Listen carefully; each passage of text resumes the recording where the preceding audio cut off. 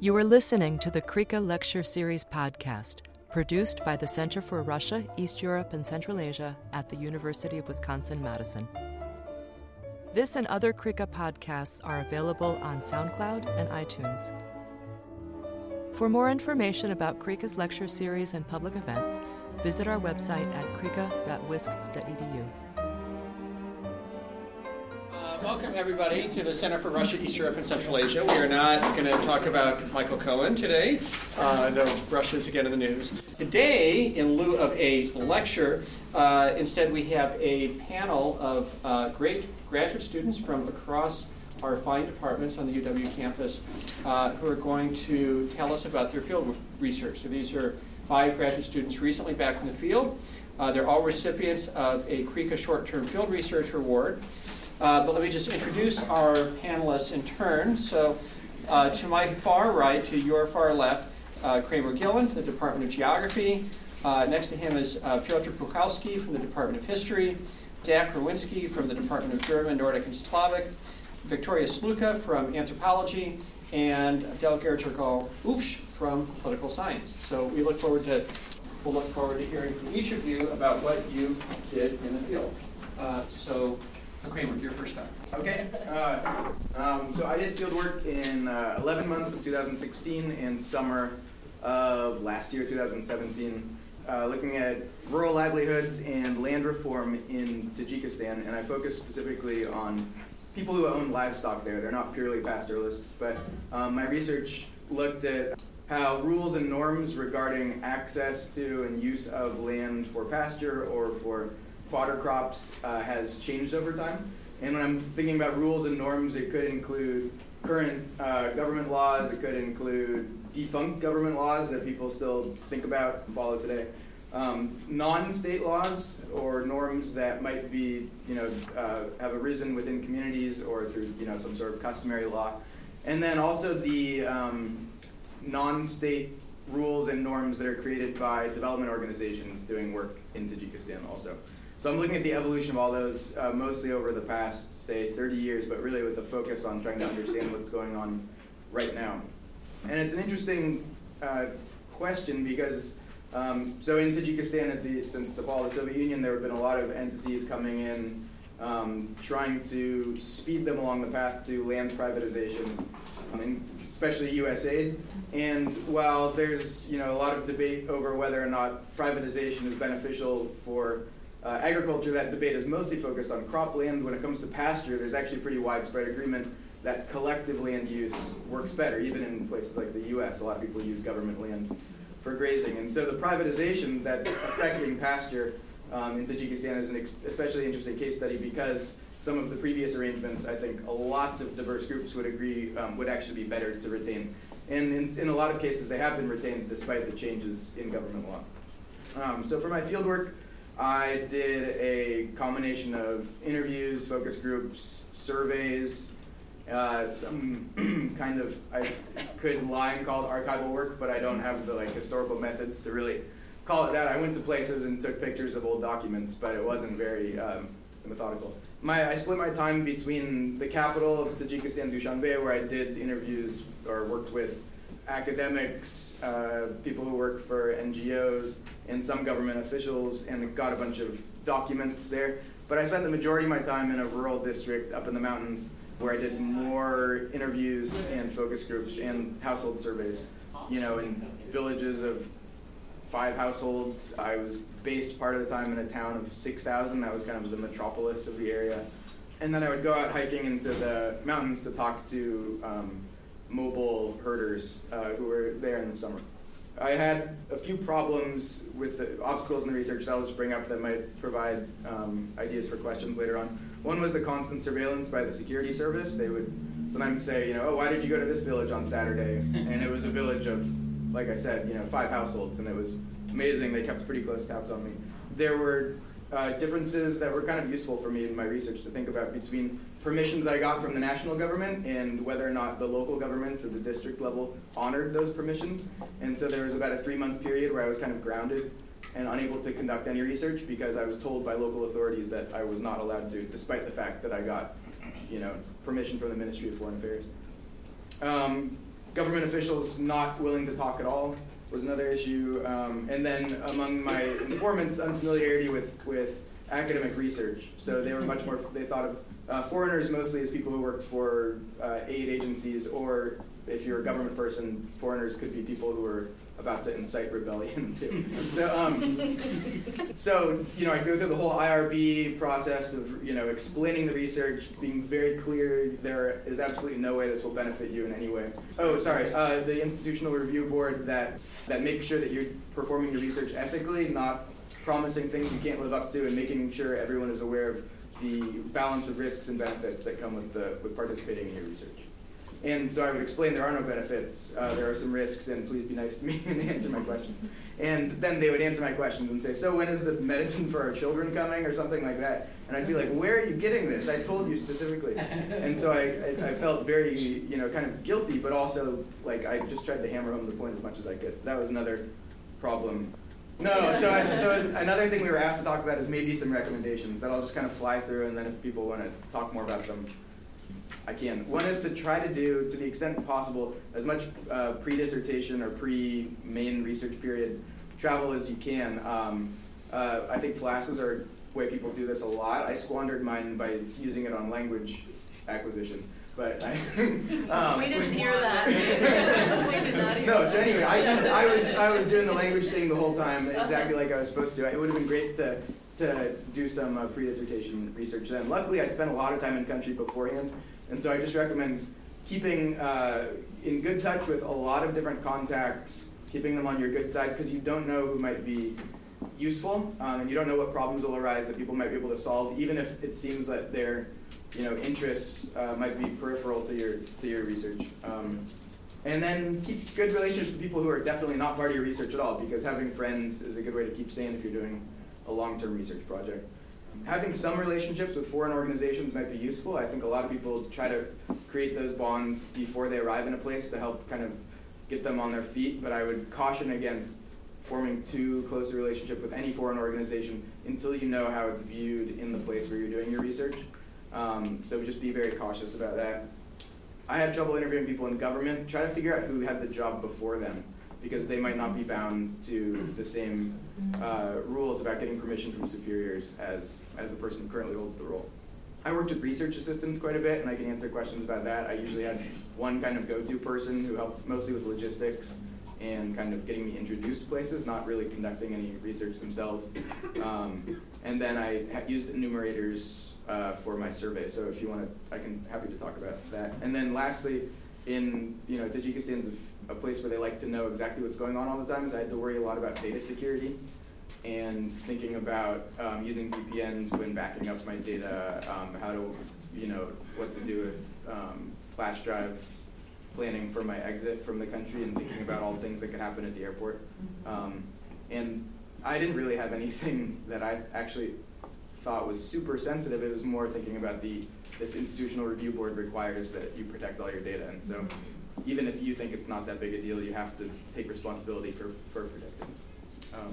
So I think either maybe some people at the IRB here or at Do It, or maybe the Office of Cybersecurity on campus could help people out with that. It's something to plan for before you go. And I guess I'll leave it at that. Okay, thanks very much, Kramer. Piotr. Yeah, absolutely. I did make a few slides. Okay. So thank you to the faculty for inviting me to be part of this panel. So broadly speaking, my dissertation project is about the interwar Polish state engaging in colonial ideas and actions. So the interwar period, as you know, was between 1918 and 1939, the wars being the World Wars.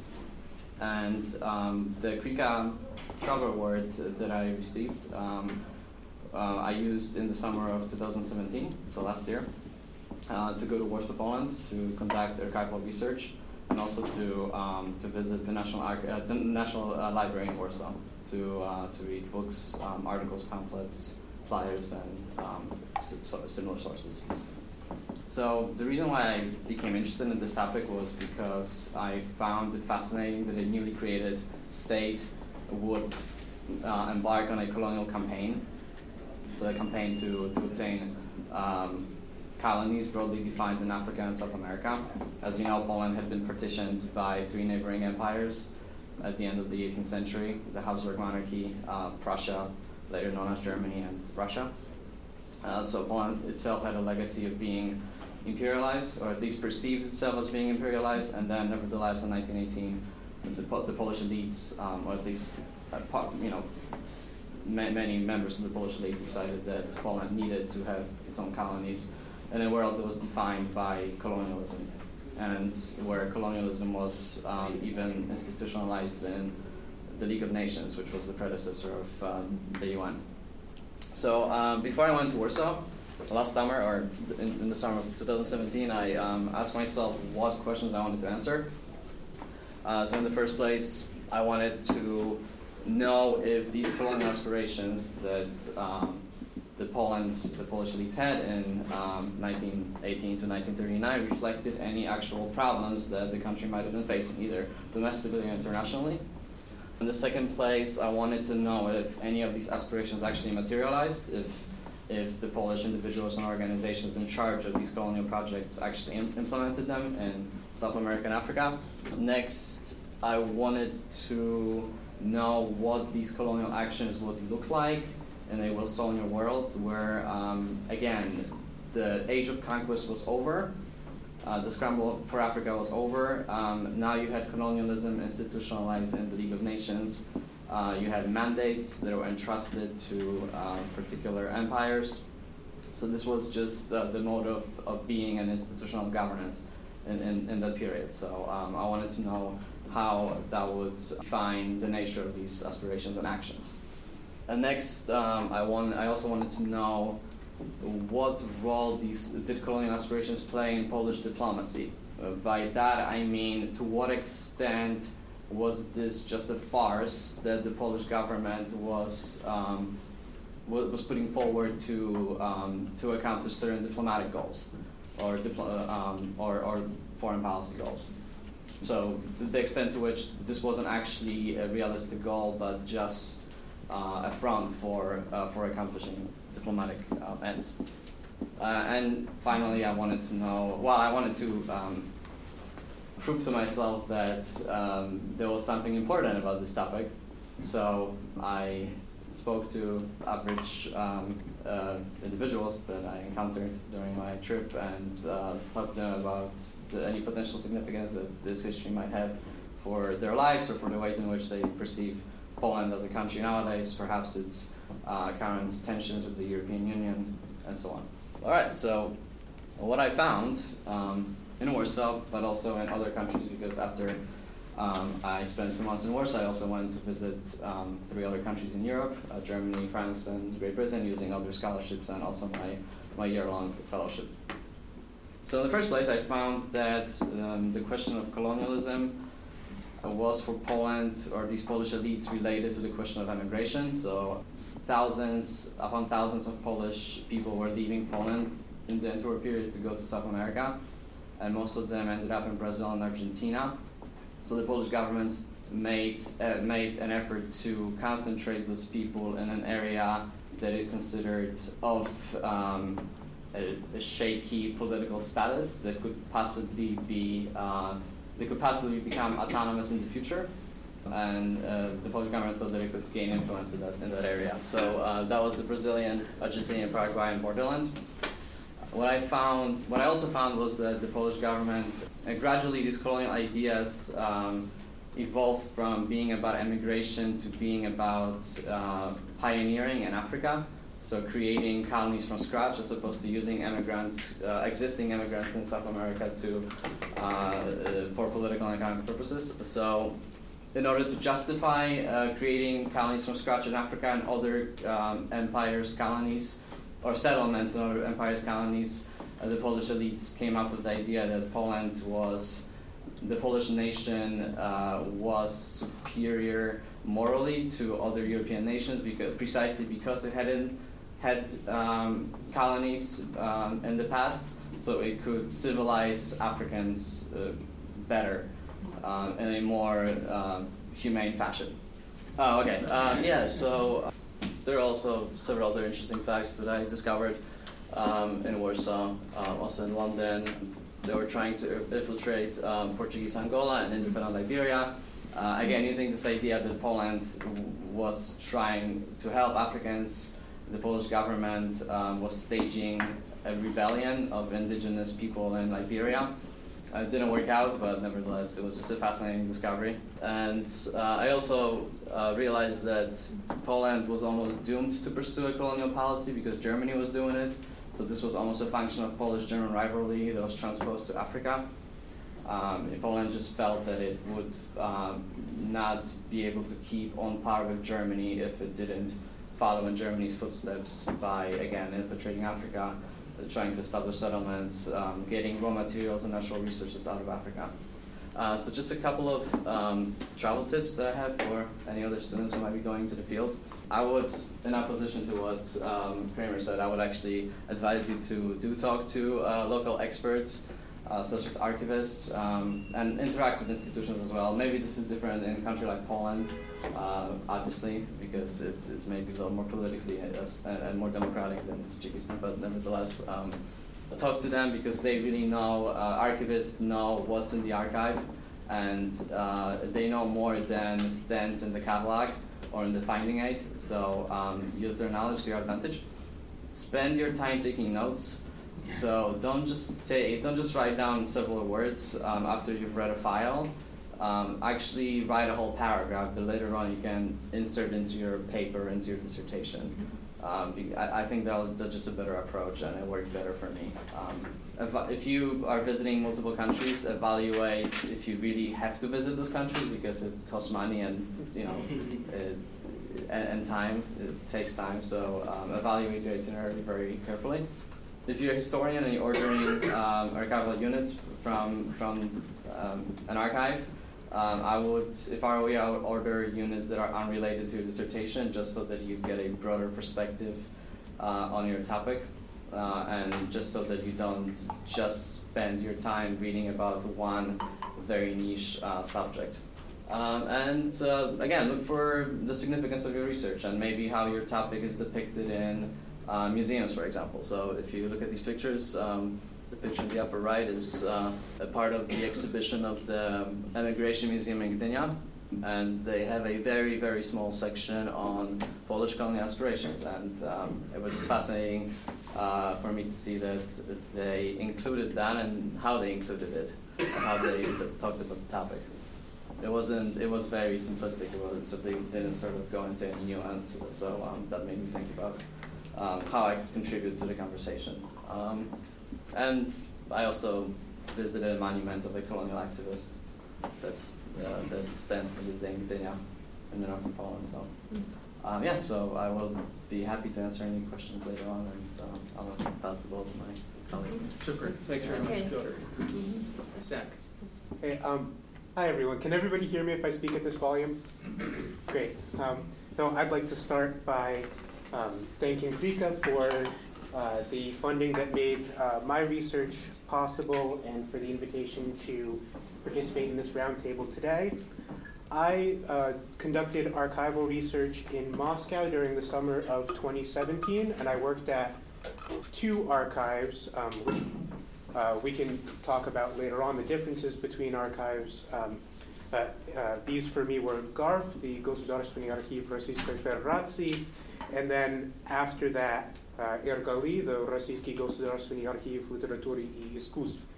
And I was in Moscow doing research for my dissertation project, which concerns the poetry written in connection with the 10-year anniversary of the October Revolution that was celebrated in 1927.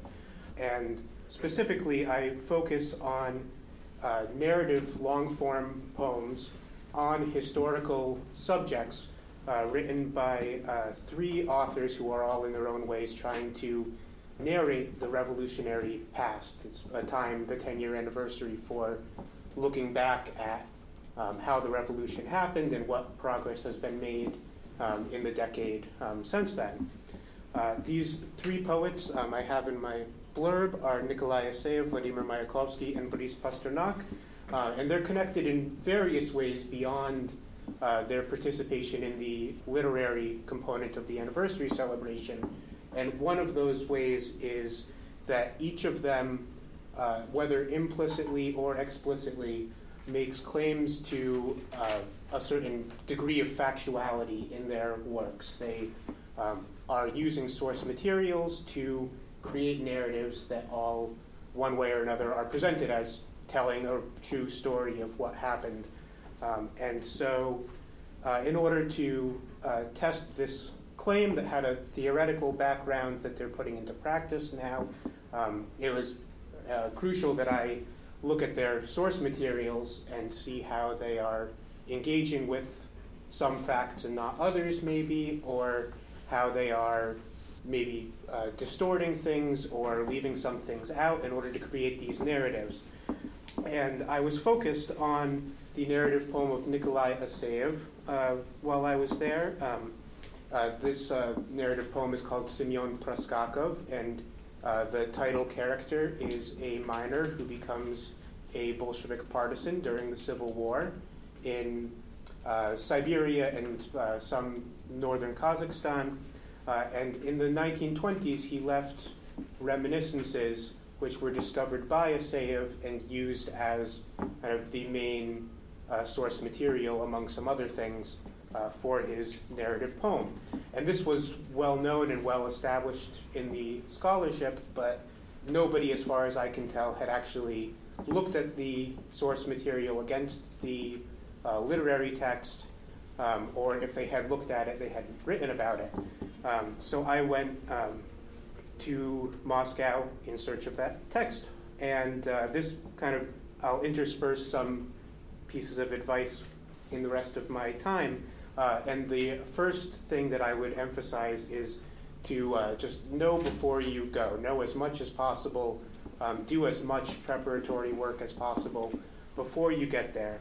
So Aseev had helpfully left a citation in his narrative poem of an archive that was since closed. So I tracked down what happened to that archive. It looked like all those materials had been moved to what is today Garf, and went there very hopeful that I would perform a keyword search and there would be the reminiscences and that would be it. And that didn't happen at all. This turned into detective work that at one point also underwent a crisis of confidence where I was just not finding this document with all of the creative searching that I was doing, and thinking, what if he did actually just make this guy up, and I'm never going to be able to prove that, but I also can't find the document that I am looking for.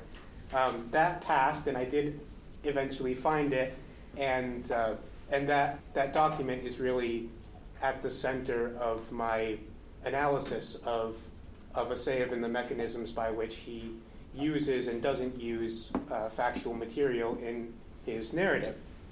So after that, with about the remaining month or so of my time, I was working at Ergali, and here I had kind of the opposite task, and I was casting a much wider net, looking for material on these authors and how they engage with history, and the literary component of the 1927 anniversary and things like that. And this was, like at Garf, this was sometimes slow and frustrating work, so be prepared for that. But again, preparation was really crucial. Each archive that I've worked in has its own idiosyncrasies about how you request and review material, and I put in a lot of time prior to this trip making lists of the materials that I wanted to look at. The Ergali catalog is online now, and you can slog through its listings. And so I at least went to Ergali with less time than I wanted, but knowing more or less what I wanted to look at and what my main priorities were. So without doing that, I wouldn't have gotten nearly as much done, I don't think. So my last piece of advice is kind of echoing what Kramer and Piotr have said. Be nice to people, especially archivists. You catch more flies with honey than with vinegar. But like I said, working in archives can be extremely slow and can be extremely frustrating. And being on good terms with the people who are are there and who you hope to facilitate that process is a great benefit. And I will leave it at that, I think, and we'll be happy to answer questions later on. Great. Okay, thank you, Jake, Zach. could you pull up the projector, please? Victoria. I am Victoria Sluka. I'm a PhD candidate in the anthropology department. I'm focusing on archaeology. So my dissertation focuses on technological attributes of pile textiles. So pile textiles, just so everyone knows, are not the sort of traditional over-under that you might think of as like woven textiles. They have kind of a fuzzy surface, like maybe you've seen like shag carpets, they're fuzzy. So that's the kind of textile I'm talking about.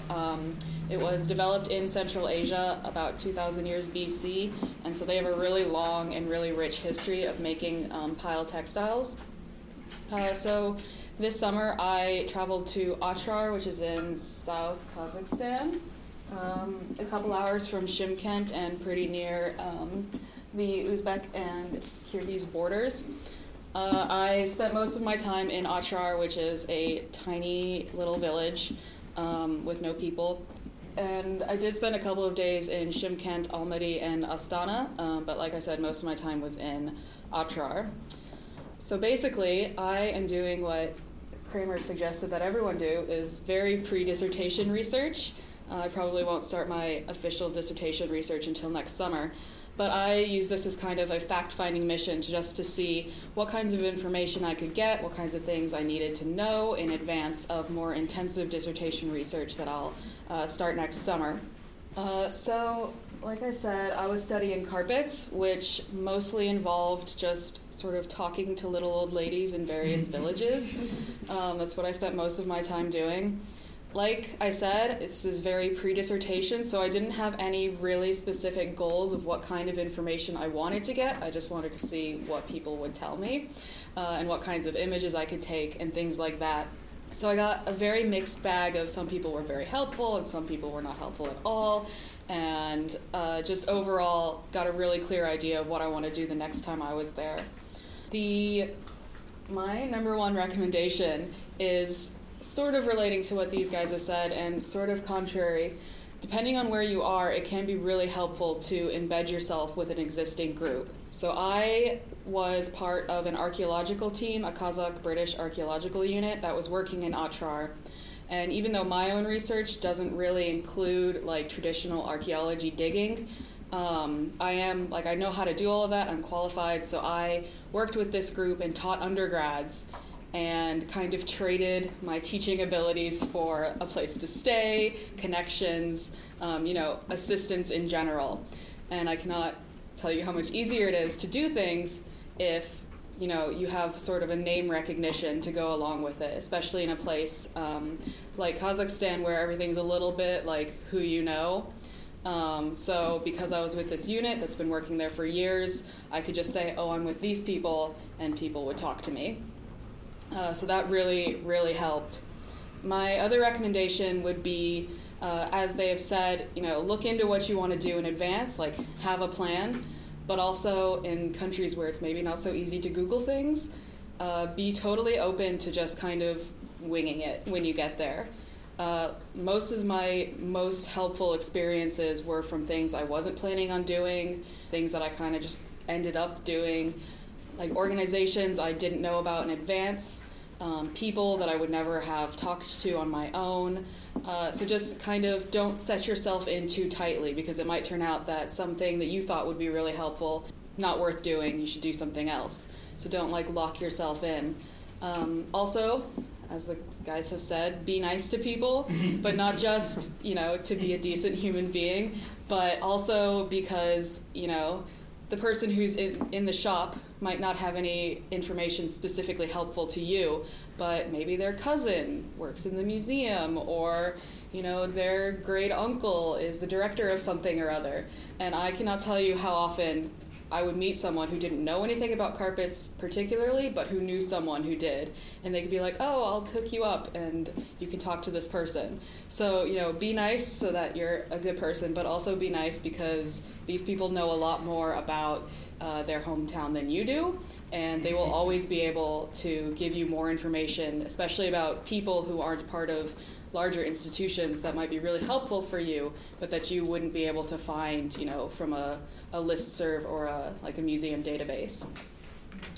So just sort of overall, I would say that this, as Kramer said, it's really important and helpful to try to do some pre-dissertation sort of recon, just so that when you actually have to go and get something done, you don't kind of waste time waffling, trying to decide what to do and who to talk to. You just have a better idea of what kinds of people and what kinds of institutions are helpful to you. So that is my little spiel. I will turn it over. Okay, thank you, Victoria. Peggy. So I don't have a presentation, but I will start with kind of giving you a little bit of background on my research interests and where my dissertation research is coming from. So my broad research interest is in political economy of natural resource dependence in Russia and Mongolia, which is where I'm originally from. And as many of you perhaps know, there's extensive literature that suggests an economic resource curse, which basically lays out a mechanism in which unearned windfall income from natural resource exploitation, it undermines leaders' and institutions' ability to sustain economic growth. And as a result, a lot of these resource-rich countries end up developing slower than their resource-poor counterparts. So I my dissertation research builds on this resource curse literature, and then in my dissertation I ask what happens when the windfall revenues that the resource-rich countries have been receiving actually decline. So in other words, what happens when instead of a positive revenue shock, these resource-rich countries experience negative revenue shock? Does it simply reverse the resource curse, or something else happens when negative revenue shocks happen?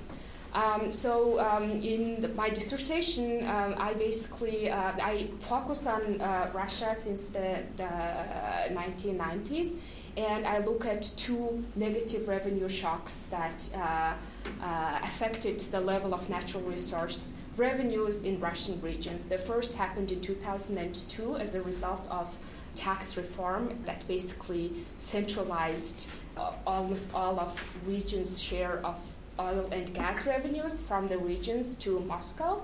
And the second shock that I focused on is the price-induced negative revenue shock that happened after 2014. So with help from support from KRIKA and the Carnegie Foundation, I spent this summer in Moscow and in Kazan in Tatarstan. And the idea was to kind of interview local scholars, public officials, and business owners in the capital city as well as in a resource-dependent region, and kind of to get a sense of how the post-2014 shock has affected business owners' ability to do business and what scholars and public officials have to say about that, and whether there's discrepancy between the pictures that emerge from these different sources of interviews. So my primary task, I did some gathering of statistical information, but my primary task was basically to locate as many people as possible from these three groups and interview them. The biggest difficulty that I have encountered in trying to interview these people is, same as Kramer, the kind of unwillingness of people to speak to a scholar from a Western institution, especially public officials. So I was not exactly very successful in locating interviewees who are currently working in ministries and state agencies. But I think one thing that I had going for me was the fact that I am from Mongolia, and I would usually kind of lead with that and then quietly slip the information that I studied in an American university. And that, I think, helped, especially with business owners. They would be kind of like trying to place me as like somebody who is pro-Western countries or not, and like that I felt like was a good thing that I was able to tell them that I'm like you, I'm from Mongolia, and so on. In terms of advice, I guess one particular specific advice regarding interviewing public officials is to kind of try to get in touch with these people as early as possible. So what happened was I started to kind of email public officials once I got to Moscow, and I received responses from some of the ministries in like mid-August, like a month and a half after I had left Russia.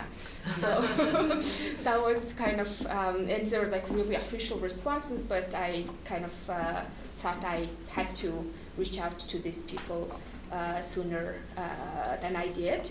Another piece of advice that kind of echoes what the other speakers talked about is kind of try to establish formal or informal affiliation with local organizations there. So in my case, when I first went to the field, my advisor, Scott Getlach, he put me in touch with his contacts at the Higher School of Economics, with a particular center that focuses on studies of institutions and development there. And they have made a world of difference in my experience as a foreign scholar trying to do field research in Russia, I think. So they helped with like obtaining visa, finding affordable accommodation in basically downtown Moscow.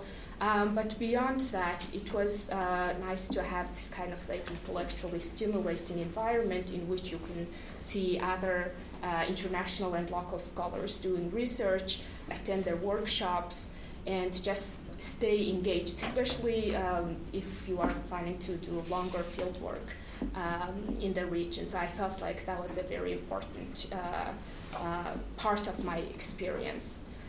1 minute left, okay. I think I'm pretty much done, but I will be happy to answer questions. Okay, thank you very much, Dagi. So at this point, I'm going to turn the gavel over to Jennifer Tischler, who will manage the discussion.